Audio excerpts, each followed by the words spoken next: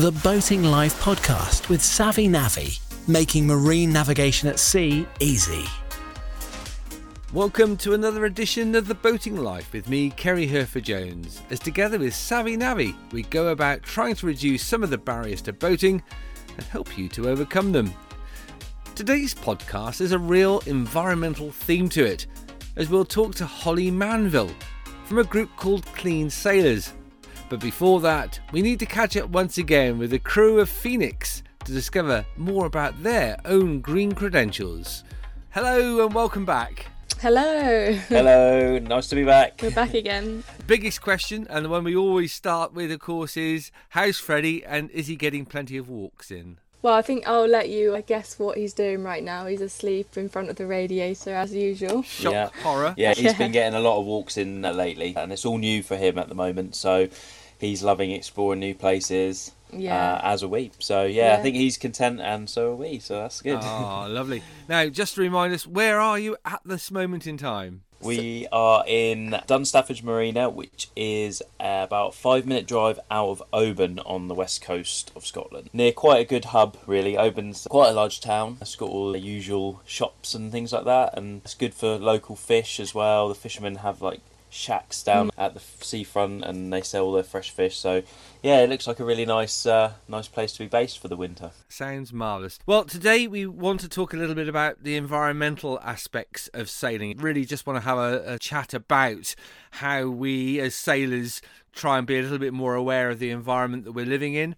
And also about how we try and protect the environment a bit as well. So that's the theme of today. We've got a couple of guests for today's podcast to feature as well, including Holly from Clean Sailors. We'll be meeting up with her later. But let's start with you guys. And how green is life on board Phoenix? We're similar to most sailors in the sense that we try our best. It's very hard to be completely perfect, especially when you are like us, where we were on the move quite often. But I think sailing isn't necessarily as green as we first think, because obviously a lot of things we put back into the water, such as dishwashing, liquid, soaps, if you shower on board, shower gels and that sort of thing. But also the anti-foul that you put on your boat, that's designed to stop marine life growing on your boat, so it's not going to be too good as it erodes off and goes into the sea. So unfortunately sailing isn't as green as you think, but if we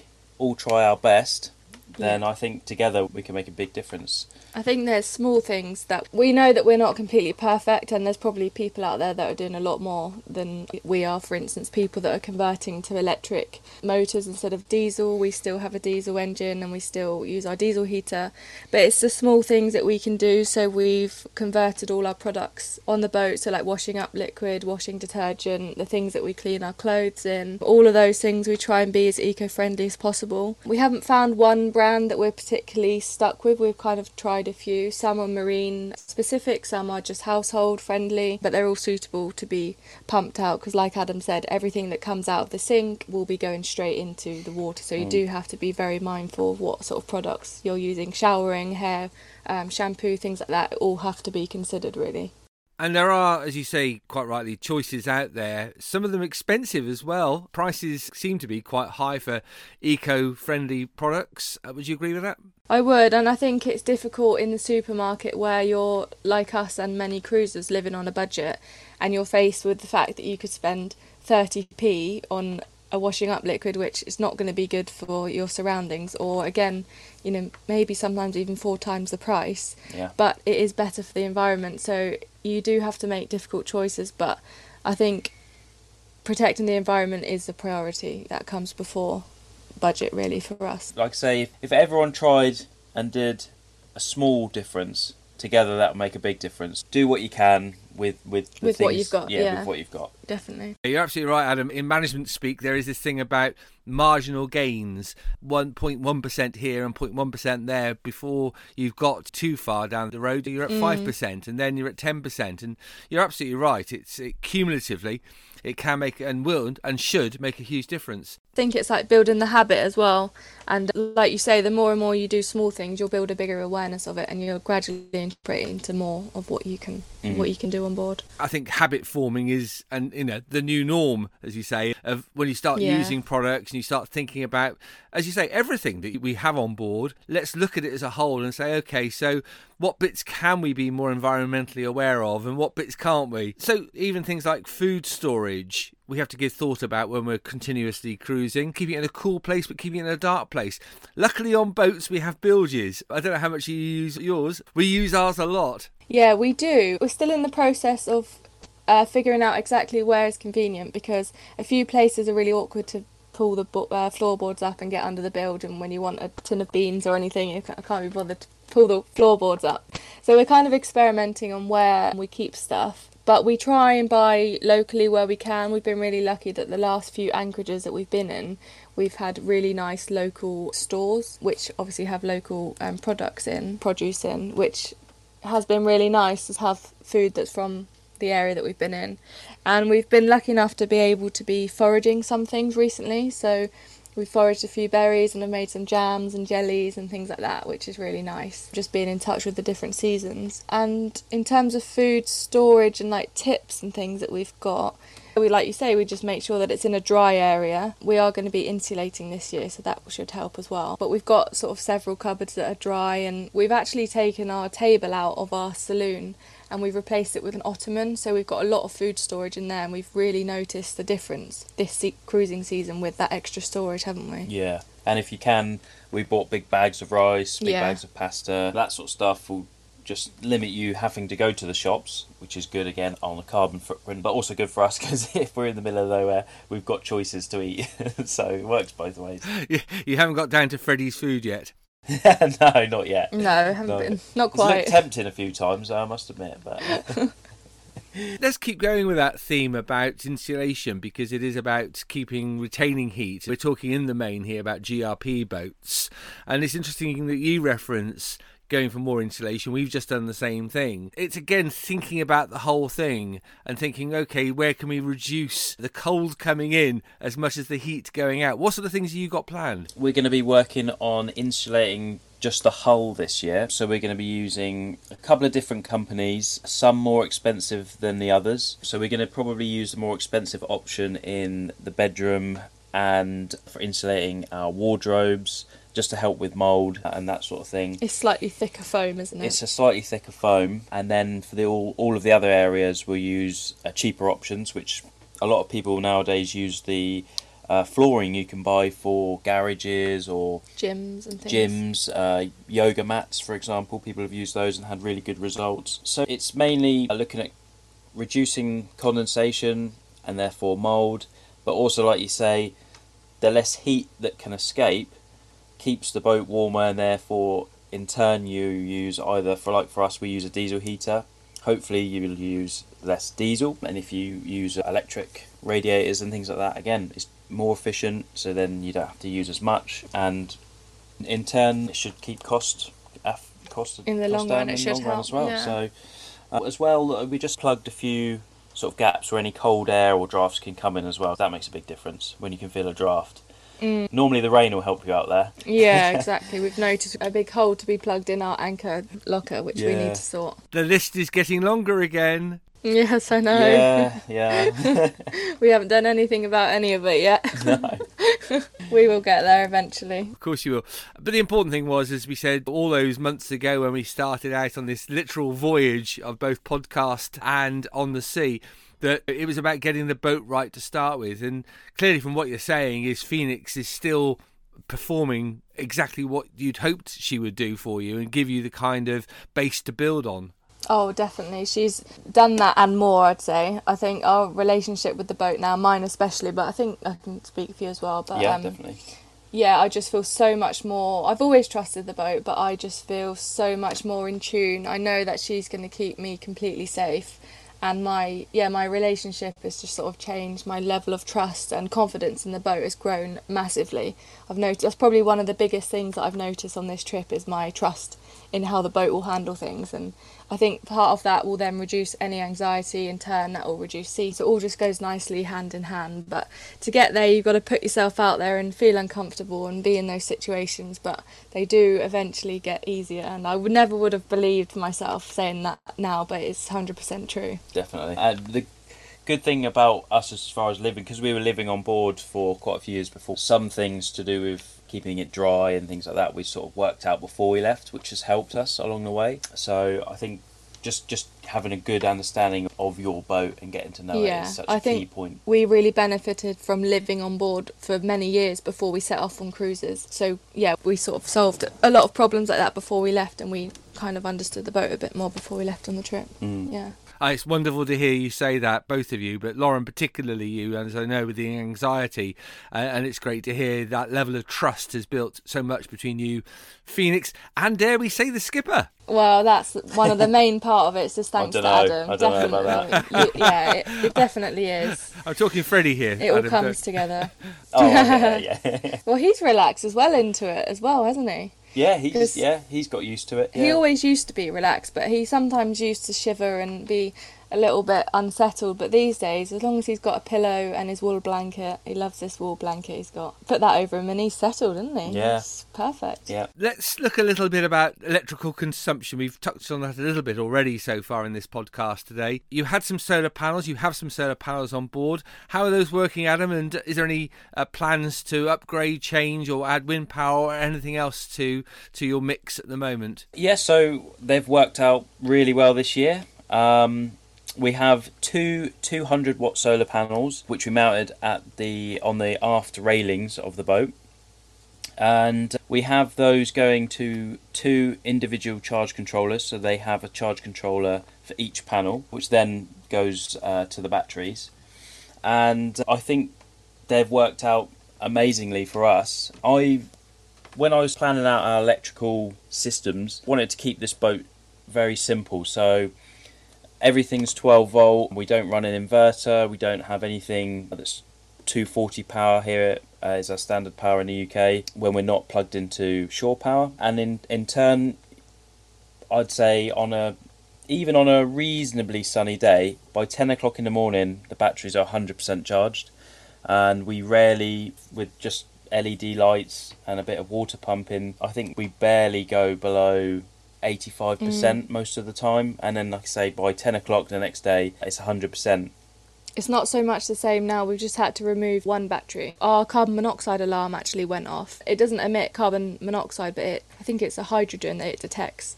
And it turned out, we've had it before as well, that one of the batteries was leaking, so we've had to remove it. So we are actually, our house bank, sort of battery bank, is lower now. So our house bank is a smaller capacity now, but we're still fully charged. Yeah, we're still fully charged. At the moment, we're in a marina, so we will replace those batteries over the winter as part of our projects.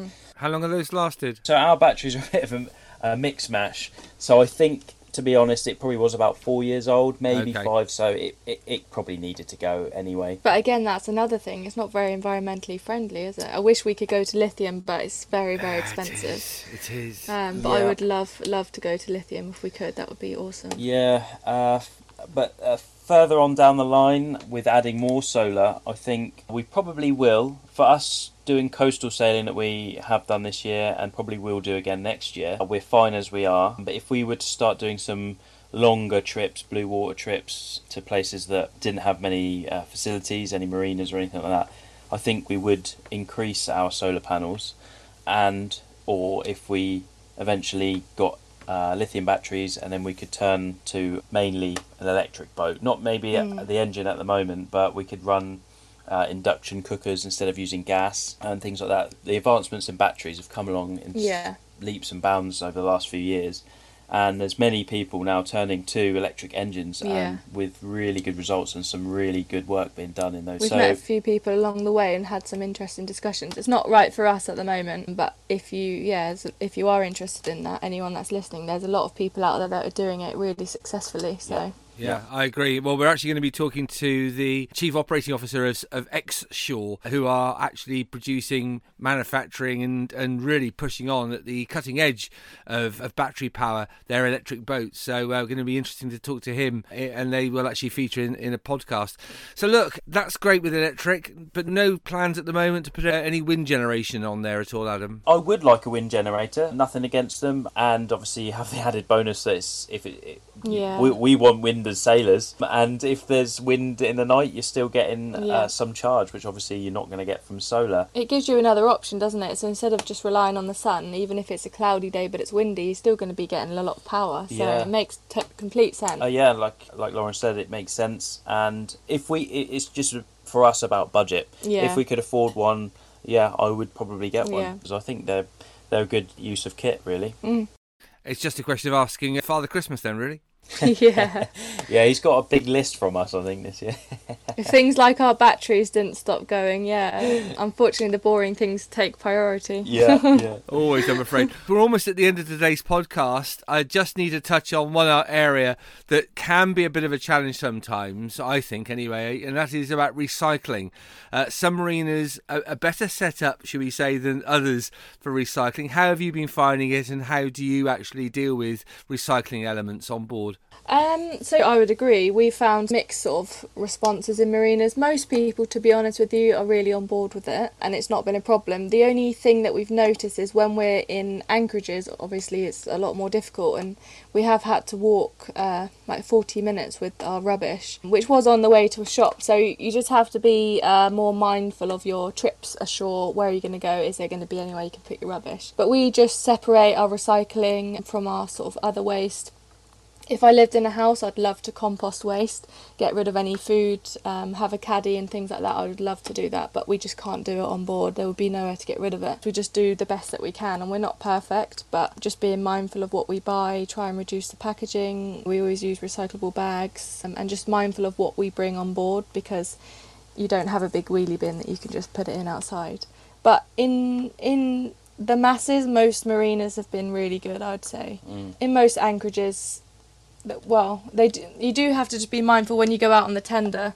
You just have to plan your rubbish trip as well. It's just like another added thing, isn't it? You can do it if you think about it, but you have to think about it a lot more than in a house. Well, thank you so much for joining us again for today's Savvy Navvy podcast. Adam, Lauren and Freddie, safe journey, guys, and catch up with you again very soon.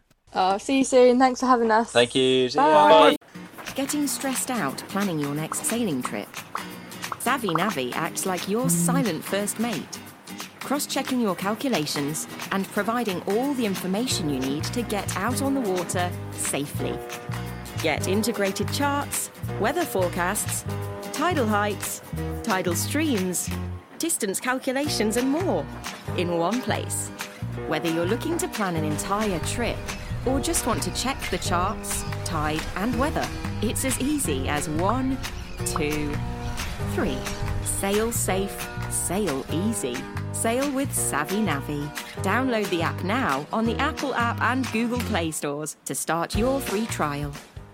So next up is Holly Manville, who's responsible for the running of Clean Sailors. She herself has over 1,000 nautical miles of sailing under her belt, along with a core background in business and experience of working with various leading international development organisations. I began our chat by asking her when the project Clean Sailors was set up and why. We set up the project actually just over a year ago now. As a group of sailors, we are interested in how our sailing community and actually the wider marine community can look a little bit harder at helping conserve our oceans. In essence, we're sailors who love the sea, and we just want to help set a new standard of clean sailing. What's the background to forming this group?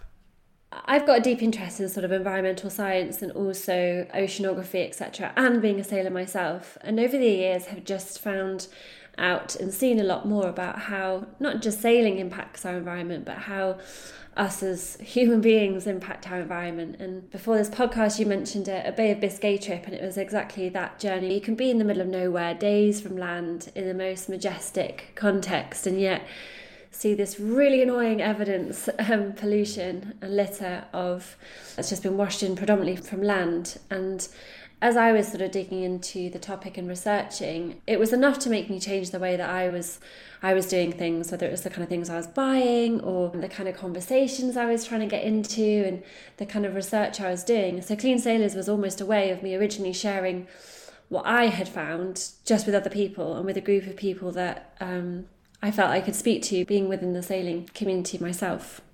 It's all very well having a passion, having a desire to try and change something, but to actually give it legs, you've got to have some funding, you've got to have some people behind you and with you. Where's all that coming from, and how's that actually come about? I think yes and no. I think every one of us has the capacity to change something, and I think even if it's the kind of things, as I mentioned, that we're buying, every time we purchase something, we're voting, we're saying yes to something. And altering that with the right kind of research and with the right intention is incredibly easy for all of us to do. And I think with Clean Sailors, it's been fortunate enough that we've got a team now that's spread through Europe and also South Africa. And also in our short 12 months of existing, we've had some great support from a variety of organisations who really are on board with what we're trying to achieve. And actually just the knowledge sharing. I think the big thing about a lot of issues, whether it's climate change or ocean temperatures rising, they're massive and they can be very difficult for any of us to get our heads around. So what we're trying to do is obviously promote sailing and our love for the sea, but also to break down those issues and how it affects us individually. So I'm a firm believer in not needing a huge team and not needing any funding actually to make a little bit of a difference. It doesn't have to be public, it just has to be something. Yeah. And you had your epiphany. You had your moment in the middle of Biscay.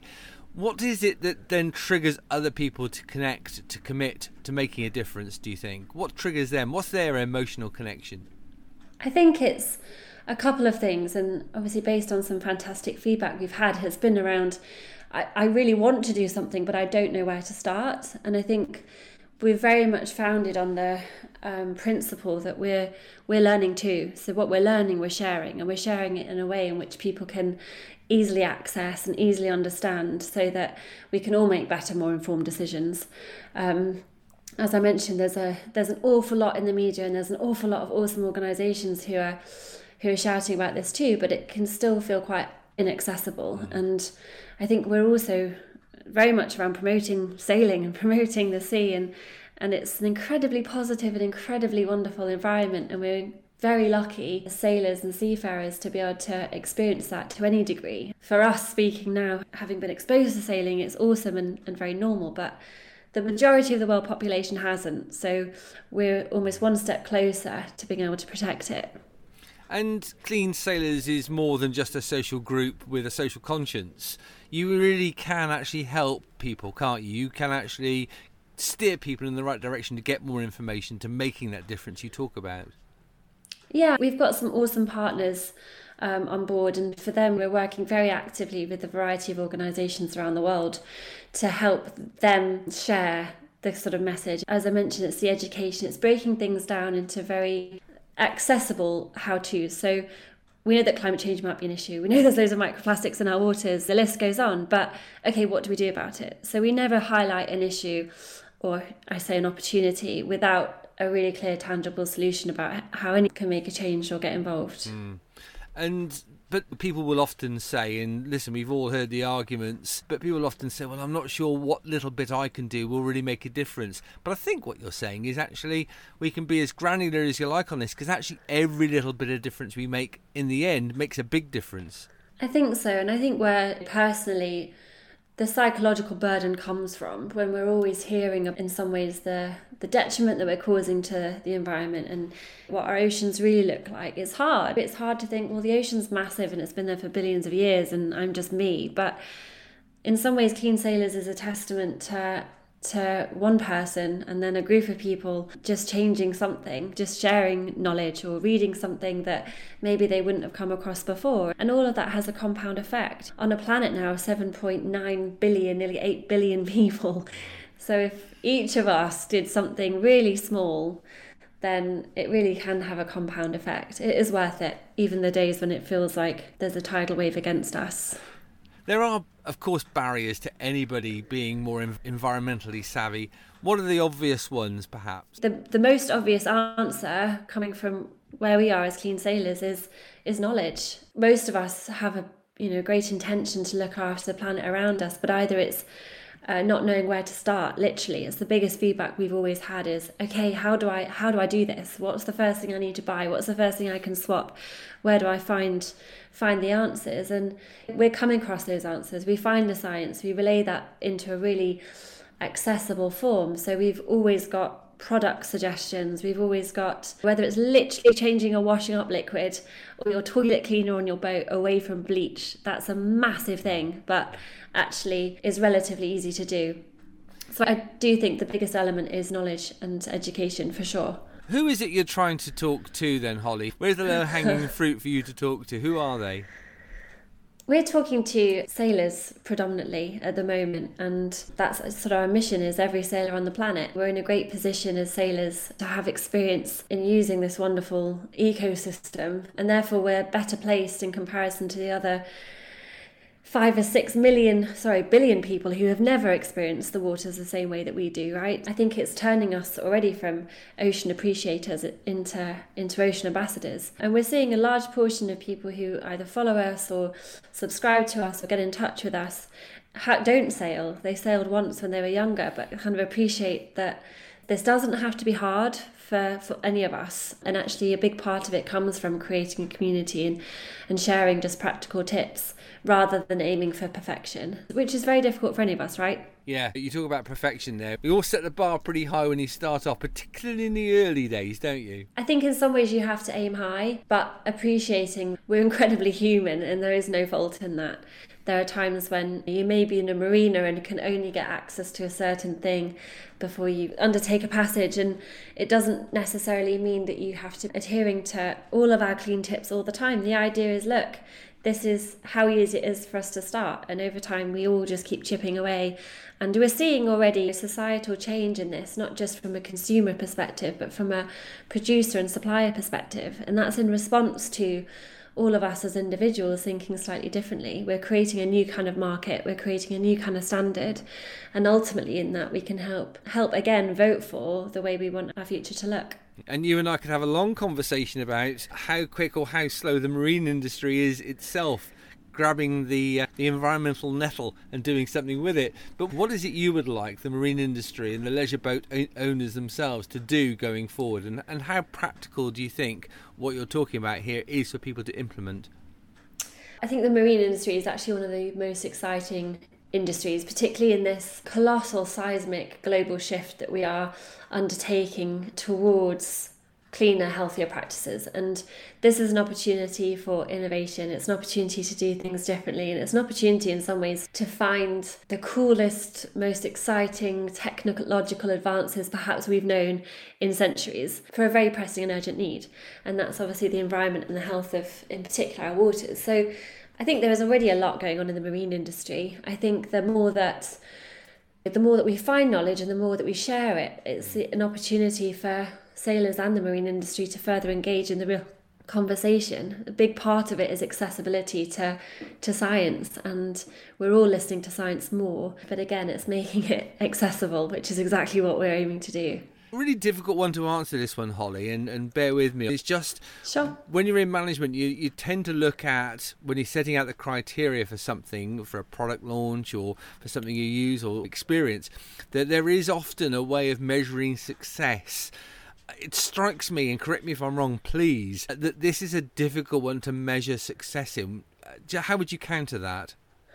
I think there are several ways in which you can measure it. I mean, not least given the interest that we have in our own project and the variety of partners that we've already got. So starting off from our early days with smaller teams and actually now scaling to global brands who are behind what we stand for. And I think that we see not just changes in the way that our partners are working, so whether it's sourcing new kind of products, helping develop new environmental, social governance plans with them, but it's also seeing a change in the kind of availability of products and services that sailors and people within the marine industry can be using. I mean, we're already seeing change even within my local town, Falmouth, of products that are now available within Chandler's. So whether it's better products for cleaning your boats, whether it's, again, sort of deck washes or anti-foul products. There is this whole movement. Of course, we can say we measure our metrics in terms of how many people listen to our new podcast or how many people open our newsletter, but this is seismic. We play a role in this because we're sharing knowledge. So we're seeing people take that on board, and we're seeing changes already happening, not just with individual sailors, but all the way up through the industry, from marinas to harbours to ports. And as I mentioned, to now some global brands who we're calling our supporters and partners. So, as we reach the end of today's podcast, Holly, let's just take a little bit of an overview and just say, any other advice, what other messages would you have for us sailors on the water? I think it's a really simple one.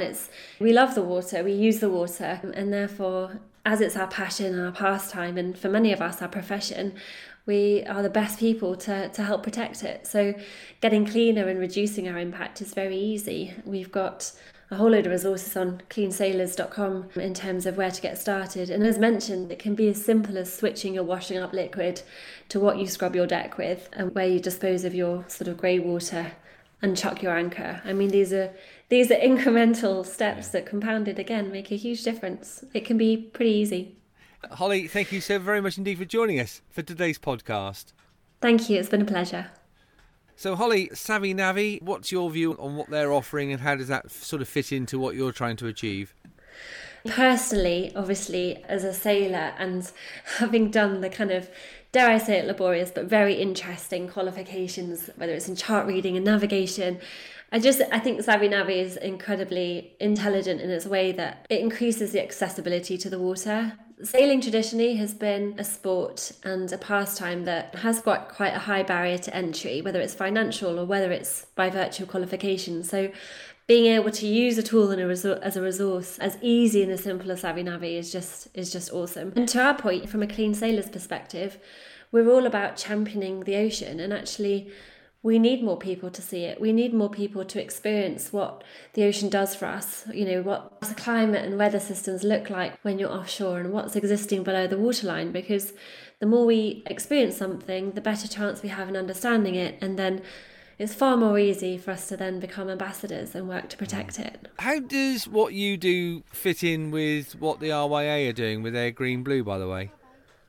Well, I think we're all champions for a cleaner, healthier environment. We're not obviously a membership organisation the same way as the RYA is and others in the industry on that side. And we're working directly with sailors. So the way that we are approaching this topic is we're garnering a global community of people who are just like us as a team, and making sure that we've got the tools that we need as individuals to champion a way cleaner practice. So we're all supporters and ambassadors for our waters without question.